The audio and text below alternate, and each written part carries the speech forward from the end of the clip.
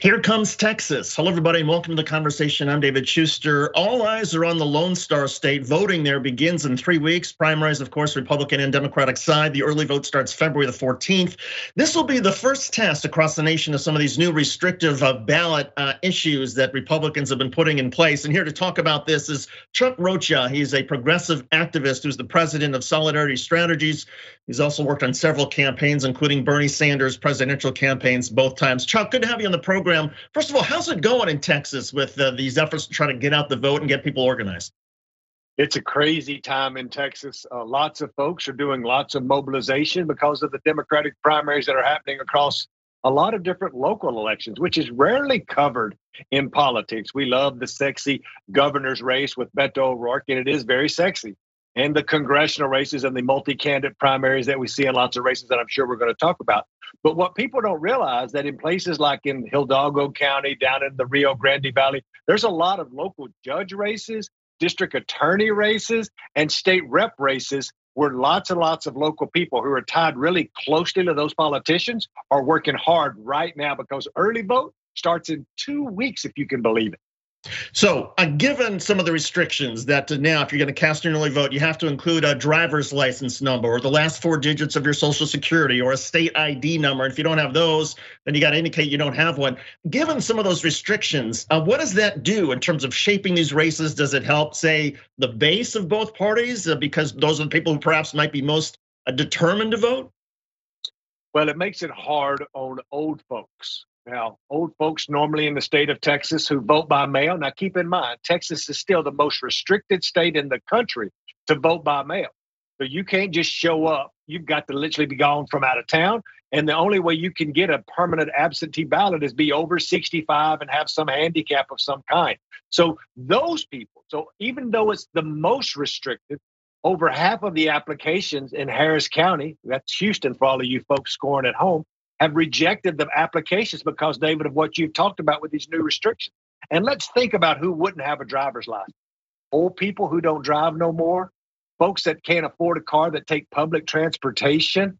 These are the kind of folks that are being disenfranchised, and that's the shame of this. If you don't have a social security number, maybe you just have some other EIN number because you're a recent immigrant and a U.S. citizen, but you don't have a social. This is, again, people of color, old people. This is who the Republican Texas don't want to vote because they're trying to hang on to a majority, even though all the growth in the state of Texas has come from people of color, mainly Latinos. Is there a warning system that if somebody has their early application rejected, do they get told, hey, it didn't work, you got to try again? I mean, because I would imagine if you don't know, then you just think, oh, I voted and that's that. David, that is a great question. And we're working on over 10 races at my firm, Solidarity Strategies, right now in Texas. And we are not trusting the counties who, by the way, some counties are run by Democrats, some counties are run by Republicans. And what we're finding is in the counties that are run by Democrats, they're doing a pretty decent job at calling because there's not that many of a scale. Folks that are getting rejected, it's not like millions. It's hundreds of ballots because, again, there's not that many people who can vote by mail to begin with. And so Democratic county courts and county, what we call county clerks are trying to do a good job at notifying them. But in places where they're Republican county clerks, they don't do as good a job worrying about folks being notified. Do you have any particular Democratic races, Democratic primaries that you're looking at in terms of a bellwether as far as where the Democratic mood is right now? There's a few of them. And again, I want to talk about the congressional races that are happening. We just went through redistricting in Texas where the Republican state legislature redrew and added 2 new congressional seats in Texas and drew lines that were very, very favorable to Republicans, which is no surprise to my friends back home in the Lone Star State. But let me draw your attention to 2 places. One is in the Rio Grande Valley in the city of McAllen, where Congressman Vicente Gonzalez moved to the next congressional race because his house got drawn into there, leaving a marginal seat that swung 20 points from the Democrats to the Republicans last time because of Donald Trump. And now after redistricting is a true 50-50 district. And there's 4 people running down there. You have a woman running from the left named Michelle. You have a veteran running named Ruben. You have a guy running that, in full disclosure, we're working for, John Villarreal Rigney, a small businessman. somebody who pulled himself up from his bootstraps. And like, he is a really good fit for that district, has a construction company, works with lots of legal cases. And then you have another woman there running who used to serve in the administration in D.C. Whoever wins that primary will determine how well we do there in the general election. So watching where this electorate goes in the primary, do they pick a woman from the left? Do they pick a small business person like John? Do they pick somebody with Washington experience? That's what we're really keeping our eye on. And which kind of Democrat will they elect in these congressional seats? And do you get a sense that the Democratic mood right now is towards pragmatism, political pragmatism? In other words, trying to find a candidate that has a really, perhaps the best chance of winning in a swing district in the fall? Or is the energy right now coming from progressives who are tired of what's been going on in Washington, say, you know what, to hell with the centrists, to hell with the establishment Democrats, we're charting our own path, we're going to bring the energy? I think I'm seeing both. There's one thing for sure is that we're not going to see the turnout that we saw in 2018 when you had Donald Trump in the White House, which was the last time we had an off-year election. There's just not that energy there because you don't have this real lightning rod, which is Donald Trump, out there. So I think the turnout will be lower than it was in 18, of course, and probably down around the 2014 levels. And so what you see, because normally the only people that vote in the Democratic primary are old Democrats, old Mexicans like me who always show up and vote. So you have people down there like Jessica Cisneros, who's running against a longtime Democratic incumbent, Henry Cuellar, who that is her strategy, is to try to get a whole bunch of young brown progressives out to vote against a very pro-business, pro-life Democrat like Henry Cuellar. So you're seeing that play out in real time in the Texas 28th congressional district. I want to ask you about the Republican side and take off your Democratic hat for a second, and just you're a political expert across the spectrum. What is going on with Texas Governor Greg Abbott? I mean, the latest polls show that he's in the race of his life against Allen West, the former Republican Party chair. What is it the Republicans in Texas don't like about Abbott? Well, sometimes when you kick the caged dog in the backyard and you don't feed him enough, sometimes you get bit. And that's what's happening with these Republicans. They've played footsies with Donald Trump so much. And Greg Abbott is a crazy, in my opinion, right-wing zealot who is very much aligned with the most conservative values that are out there. But guess what? It's not even conservative enough for these folks that fall in line and see Donald Trump as the party itself. So you could get somebody that says, you think that's crazy, hold my beer and watch this, which is Allen West. And so that's what you see happening. And with all the bona fides that the governor has, the governor couldn't even keep the lights on in Texas when they got a little ice storm. And then 2 weeks later got $1 million from that power company who couldn't keep the lights on. Like, you can't get much more corporate Republican than that, but it's still not good enough for this base that they've whipped into a fury over immigration, over taxes, over all of this nonsensical stuff. So what they're really getting now is what they have set up for themselves. We like to talk, of course, in the national media about national trends and what sort of the prevailing winds are. But for people who are not in Texas, but for those of us who are very curious about what's going on there, what are the issues that you see sort of really driving some of these races that might catch people who are not from Texas by surprise?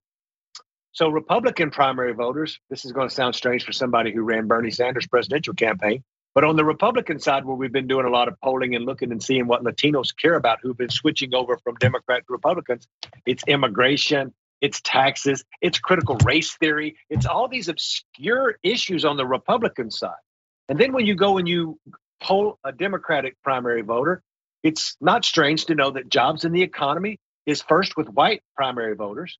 Education is first with Latino voters, and then jobs in the economy. So normally it's these working class bedrock issues that Democratic primary voters are showing up to vote for in their primary. And Republicans have been hoodwinked by all of these dog whistles from the right.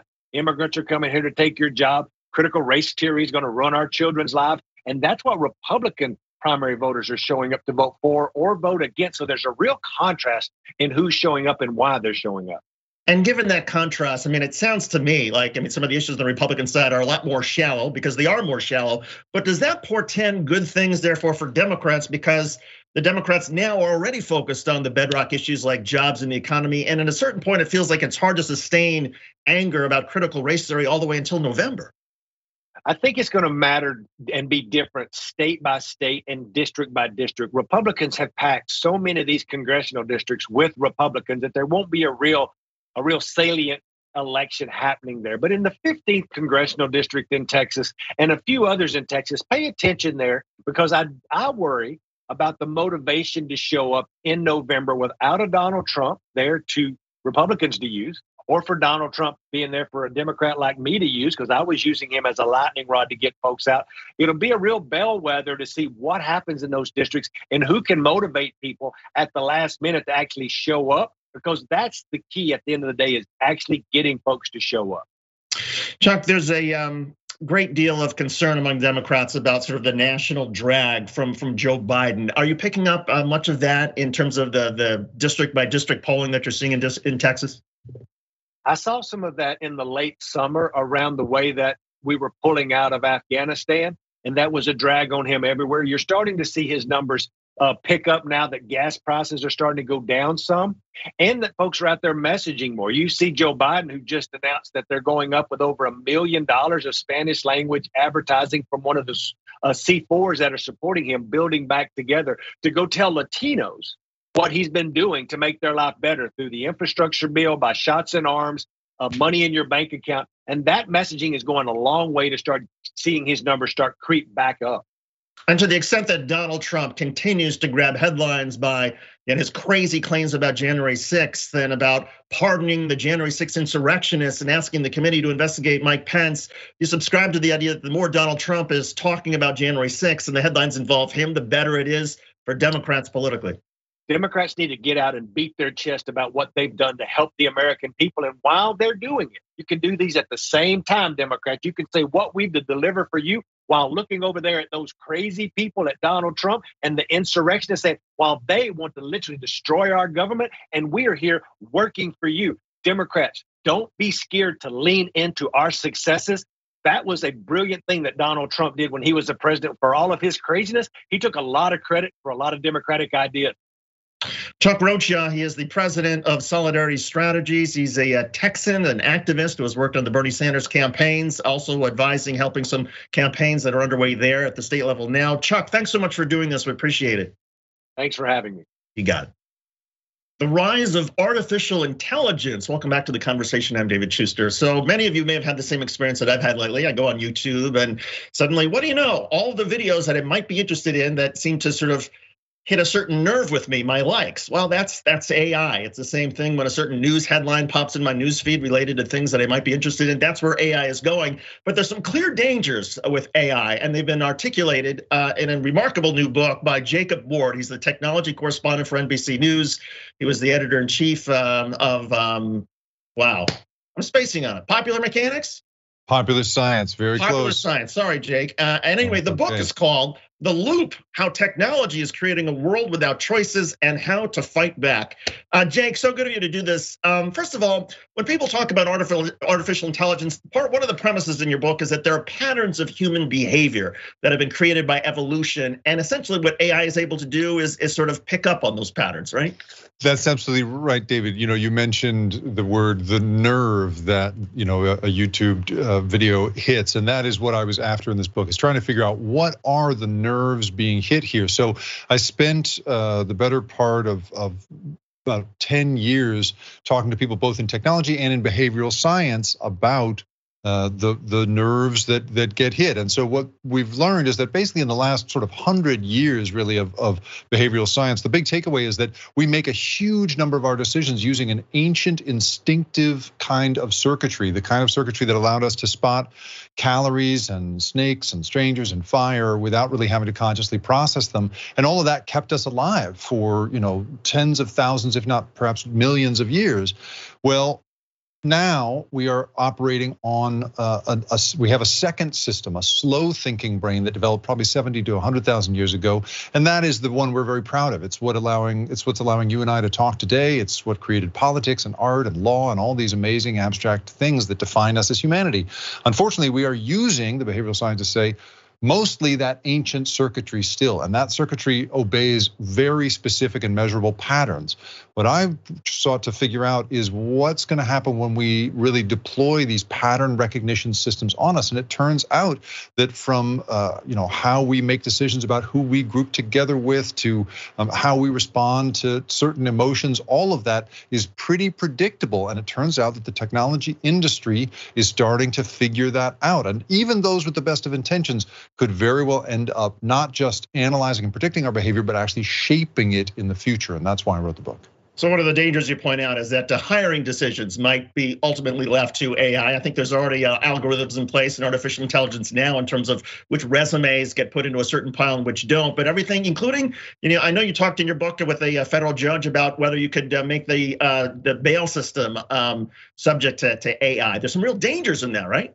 That's right. I mean, when we look at really any area of human life, you could imagine that there could be greater efficiency brought to it. And one of the problems that I'm seeing is the temptation to make everything more efficient is quite dangerous because it may actually cause us to abandon some really important critical faculties. So you mentioned a federal judge, and that's right. I spoke to this federal judge, Tino Cuellar, very smart and interesting person. He said, we could make the process, for instance, of entering a guilty or not guilty plea vastly more efficient. That is a total pain right now. You got to go and present yourself in front of the judge, and there's multiple steps to it. There's days of appearances and paperwork to do.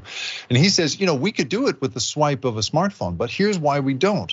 It's a legal principle called weak perfection. We in fact want you to have to go through the pain in the butt of doing all of that because it's part of what activates your slow thinking brain. It actually gets you to take your time and think it through, right? We're a culture based on the idea of Han Solo saying, never tell me the odds. I want to, I'm going with my gut. But the truth is we need systems that keep us thinking in this higher, sort of slower, much more difficult, laborious way.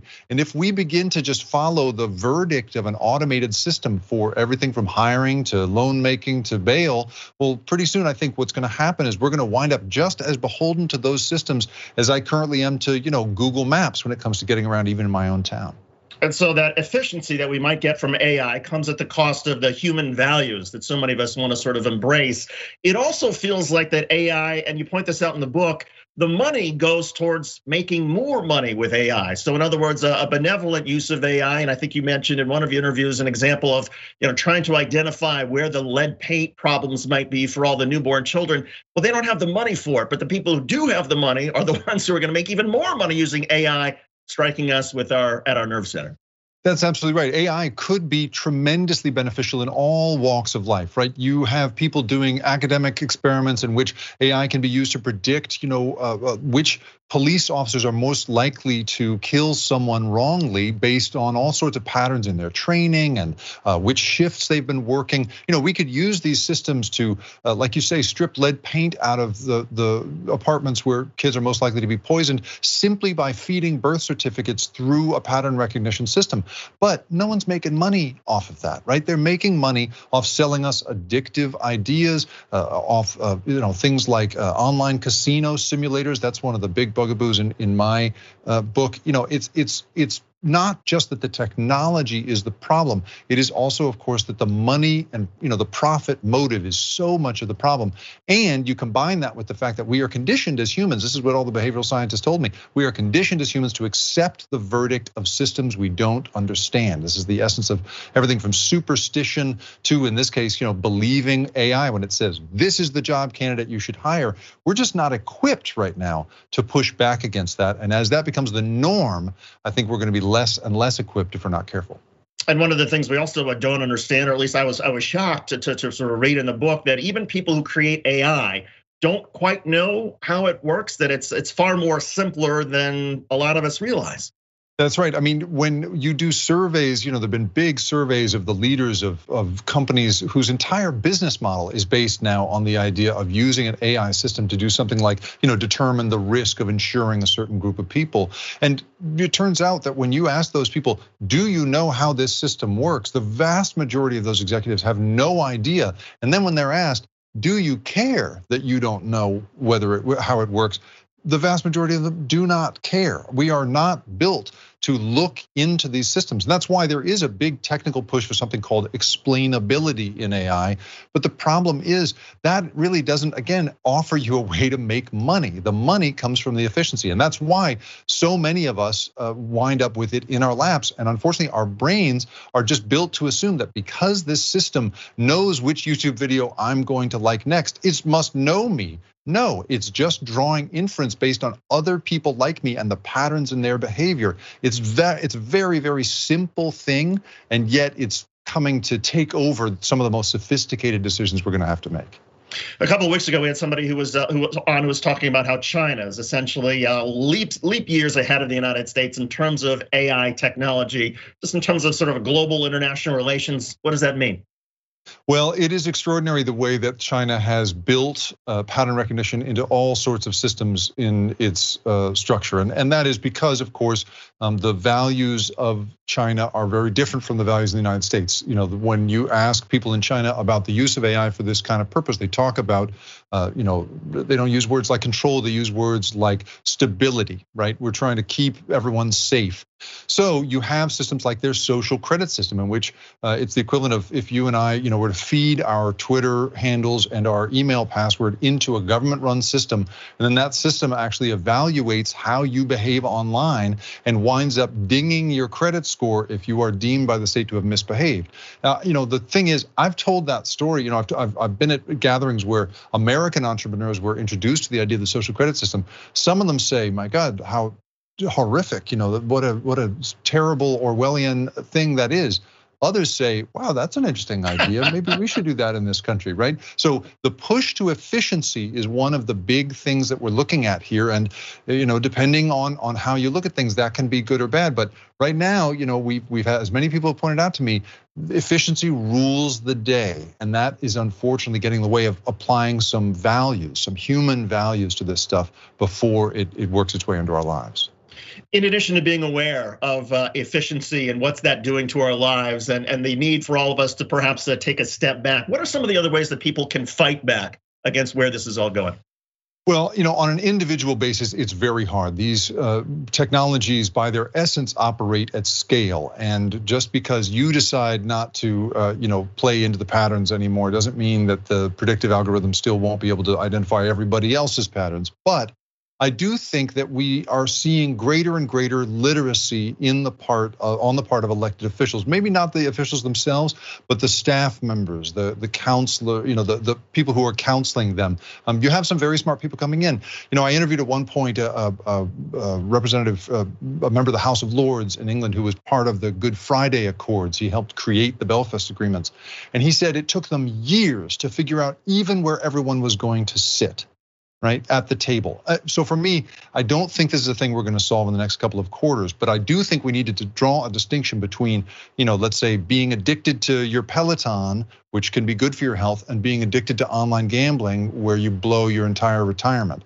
The same circuitry is being touched, the same kind of marketing principles are being used, and the same technology is being applied. As a country, I think we need to learn to draw a line between those two things, and right now we're not doing that. Is that the biggest vulnerability? And that is people who are particularly susceptible to gambling or various addictions and essentially blowing their money. Well, a lot of companies would love to spend a lot of money to be able to get AI to find those people, to suck them in, knowing, well, this company's gonna make a fortune off of these poor souls.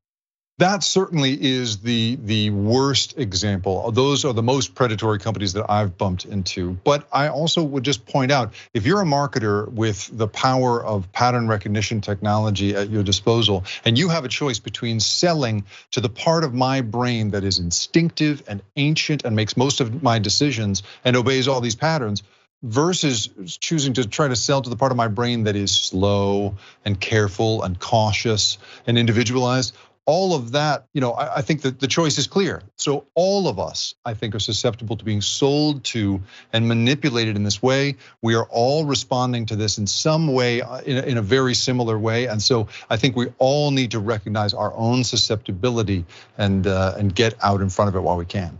Jacob Ward, technology correspondent for NBC News, former editor-in-chief of Popular Science. I also had the pleasure to work with Jake at Al Jazeera America. And his new book is called The Loop: How Technology is Creating a World Without Choices and How to Fight Back. Jake, congratulations on the book and all the terrific work you've been doing. Thanks so much for joining us. David, my great friend, thank you so much for having me. You got it. And that'll do it for this edition of The Conversation. On behalf of Asher Cofield, Gina Kim, and the rest of the gang at the Young Turks, I'm David Schuster. Thanks for watching.